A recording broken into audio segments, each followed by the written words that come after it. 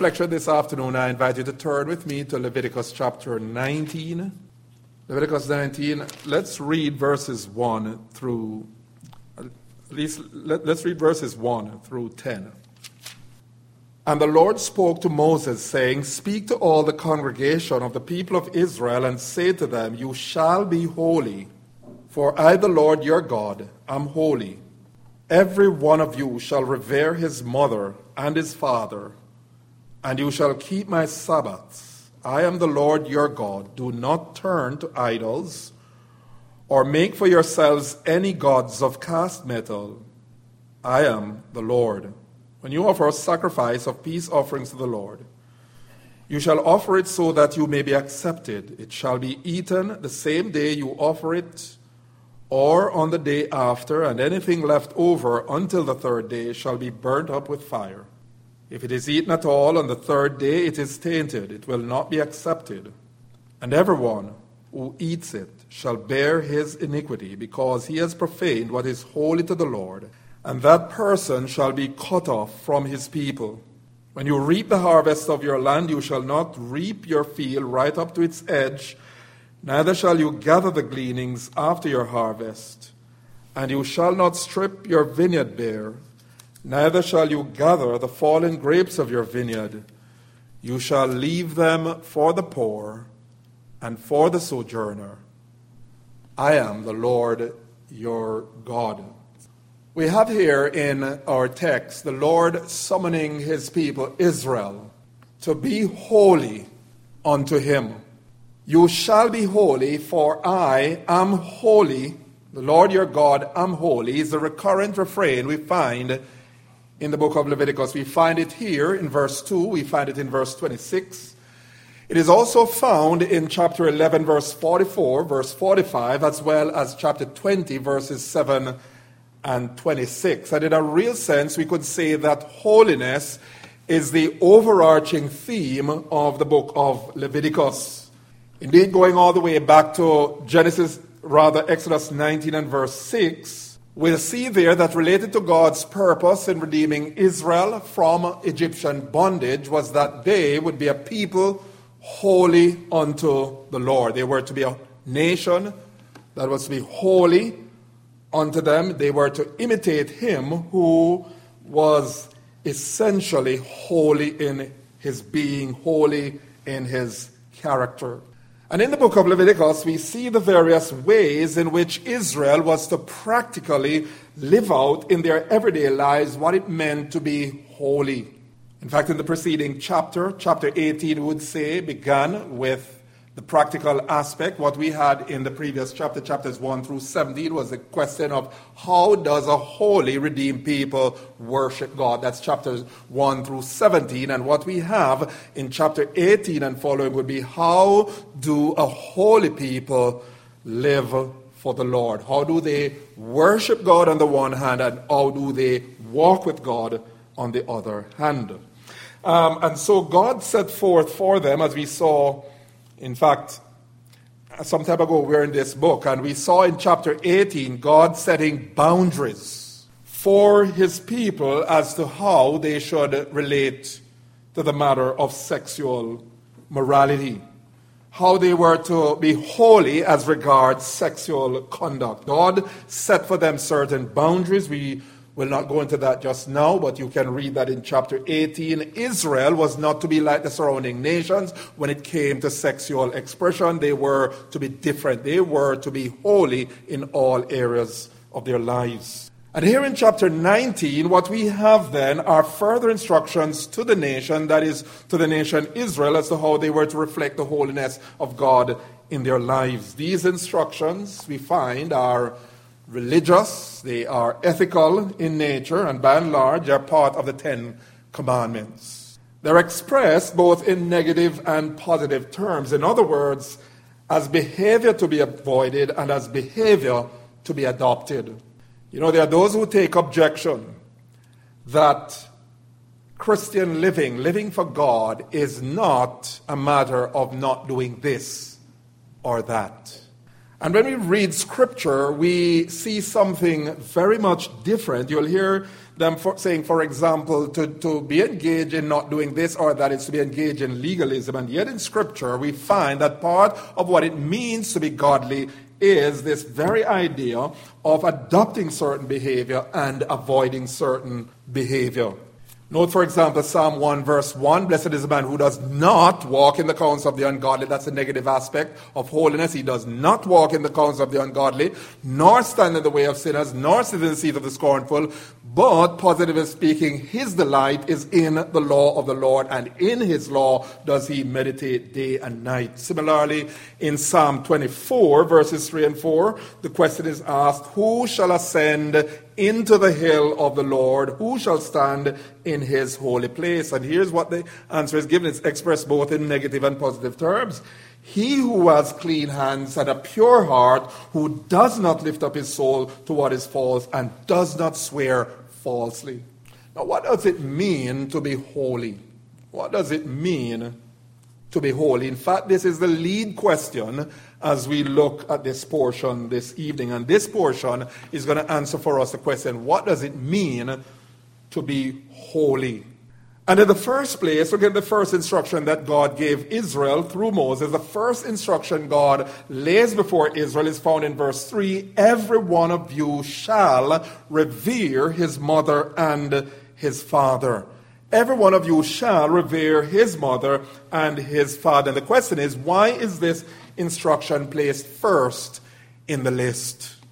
And I would say that it's listed first, no doubt, because basic to the stability of a nation is the honoring of and submission to authority. Basic to the stability of a nation, basic to the stability, the prosperity of a society is that of honoring and submitting to authority, which attitude is formed in the home, beginning with children obeying and honoring their parents. And the principle is this, that if a child never learns to honor and obey parents, then it's hardly likely that that child will come to know what it is to honor and obey God. You've heard the saying, and it is very much true, piety begins at home, and true piety and true fear of the Lord begins where? At home. In fact, holiness of life involves not only right relationship with God, but right relationship with others, and right relationship with others, with one's parents in particular, which begins in the home, is foundational to a right relationship with God. Now, this matter of honoring one's parents applies not just to children, but even to adults. And we say that there's a distinction between honoring and obeying. Now, my father is not alive, my mother is not alive. But if they were alive, I would not be obliged necessarily to obey them. Right? I would not be necessarily obliged to obey them. Our son is sitting right there, and I blush to say this, I shudder to say this. He is not obliged to obey me. But here's the truth, what the Word of God teaches. The Word of God teaches that as long as we live, in fact, it is suggested here, you'll notice how the command is actually expressed. Notice the text did not say, every one of you shall obey your mother and your father. Why? Because he was addressing a mixed audience. And what he does here is to take that which is common to both, that is to children and adults, and to say, listen, you all are to honor and revere your mother and father. So here's a rule of thumb. If children are living with their parents, in particular, even if they are young adults, and I say this with caution, every parent must know how to order their family situation. Basically, if children live with you and they are dependent on you and you pay their bills and you see to their well-being, they're obliged to really listen to you. Okay? They're obliged to listen to you. You can't say, well, I'm my own adult, I've turned this or that. Nevertheless, there has to be some discretion, right? And we cannot, as parents, and I say we rhetorically, we cannot as parents this is one of the things that sometimes create problem. We have to know how to relate to our children, particularly as they are becoming adults. We certainly cannot be treating them like, little children and so on. But the point I'm making overall is this, that by and large, if children are living with their parents, particularly if they're just reaching into adulthood, I think they should still be listening to and taking to heart what their parents say. Why? Because their parents are responsible for them. It's amazing when, many of us when we're growing up, how many of you are familiar with this statement? I mean, as long as you're under my roof, it is my way or the highway. There was some good in that, but there was also some problems too. See? And discretion is needed, particularly as our children become older, getting into adulthood and so on. But here's the point that I want to make. We never get beyond the stage where we no longer honor our parents. That is to be a lifelong endeavor. And all throughout Scripture we see something of the high premium that God places on this matter of children, of adults honoring their parents, honoring mother and father. Exodus chapter 20 and verse 12 says this, honor your father and your mother, that your days may belong in the land that the Lord your God is giving you. Paul will say in the New Testament, in the book of Ephesians, that this is the only commandment with a promise. And it promises longevity. You want to live long, honor your parents, obey them, honor them, respect them. Many young people, their lives are being cut short. Why? Because as part of the judgment of God, sometimes people, their lives are shortened. That is what the Word of God suggests. That is what the Word of God teaches. We are to honor our parents. In fact, listen to Exodus 21, 15 and 17. Whoever strikes his father or his mother shall be put to death. Whoever curses his father or his mother shall be put to death. God takes this very seriously. God takes the whole matter of authority, constituted authority in the home, and by the way, constituted authority in the government as well. We are to respect, we are to honor constituted authority beginning in the home. Deuteronomy 27 and verse 16 says this, cursed be anyone who dishonors his father or his mother, and all the people shall say amen. Proverbs 23, verse 22, listen to your father who gave you life, and do not despise your mother when she is old. By the way, don't despise your father too when he's old. You could say that, right? He says honor them right throughout your life.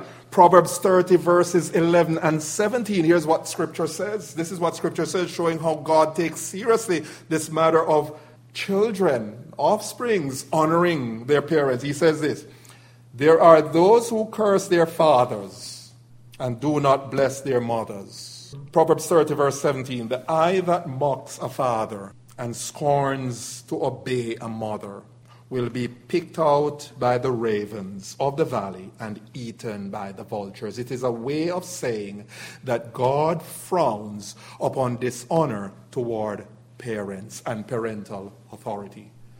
Let me say this, maybe some youngsters listening even online to this message, here's the point. God has set your parents over you to be your model of authority. And here's the point. It does not mean that they're going to be, as you expect them to be, perfect. They're not going to be perfect. They're going to have flaws. They are going to have warts. They're going to have all kind. You may find all kind of flaws, but here's the point. This does not exonerate you from honoring your parents, from obeying your parents. The only time you're not obliged, and this goes now for youngsters, for those who are underage, the only time you would be obliged not to obey, and I know I won't get in trouble for this. Somebody says, what are you doing, Patrick? Let me tell you what I'm doing.